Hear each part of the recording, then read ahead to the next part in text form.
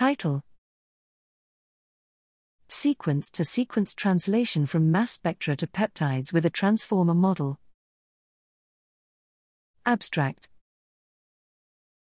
A fundamental challenge for any mass spectrometry-based proteomics experiment is the identification of the peptide that generated each acquired tandem mass spectrum.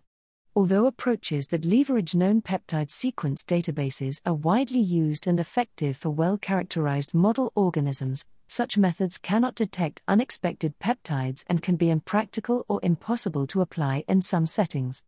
Thus, the ability to assign peptide sequences to the acquired tandem mass spectra without prior information, de novo peptide sequencing, is valuable for gaining biological insights for tasks including antibody sequencing, immunopeptidomics, and metaproteomics. Although many methods have been developed to address this de novo sequencing problem, it remains an outstanding challenge, in part due to the difficulty of modeling the irregular data structure of tandem mass spectra.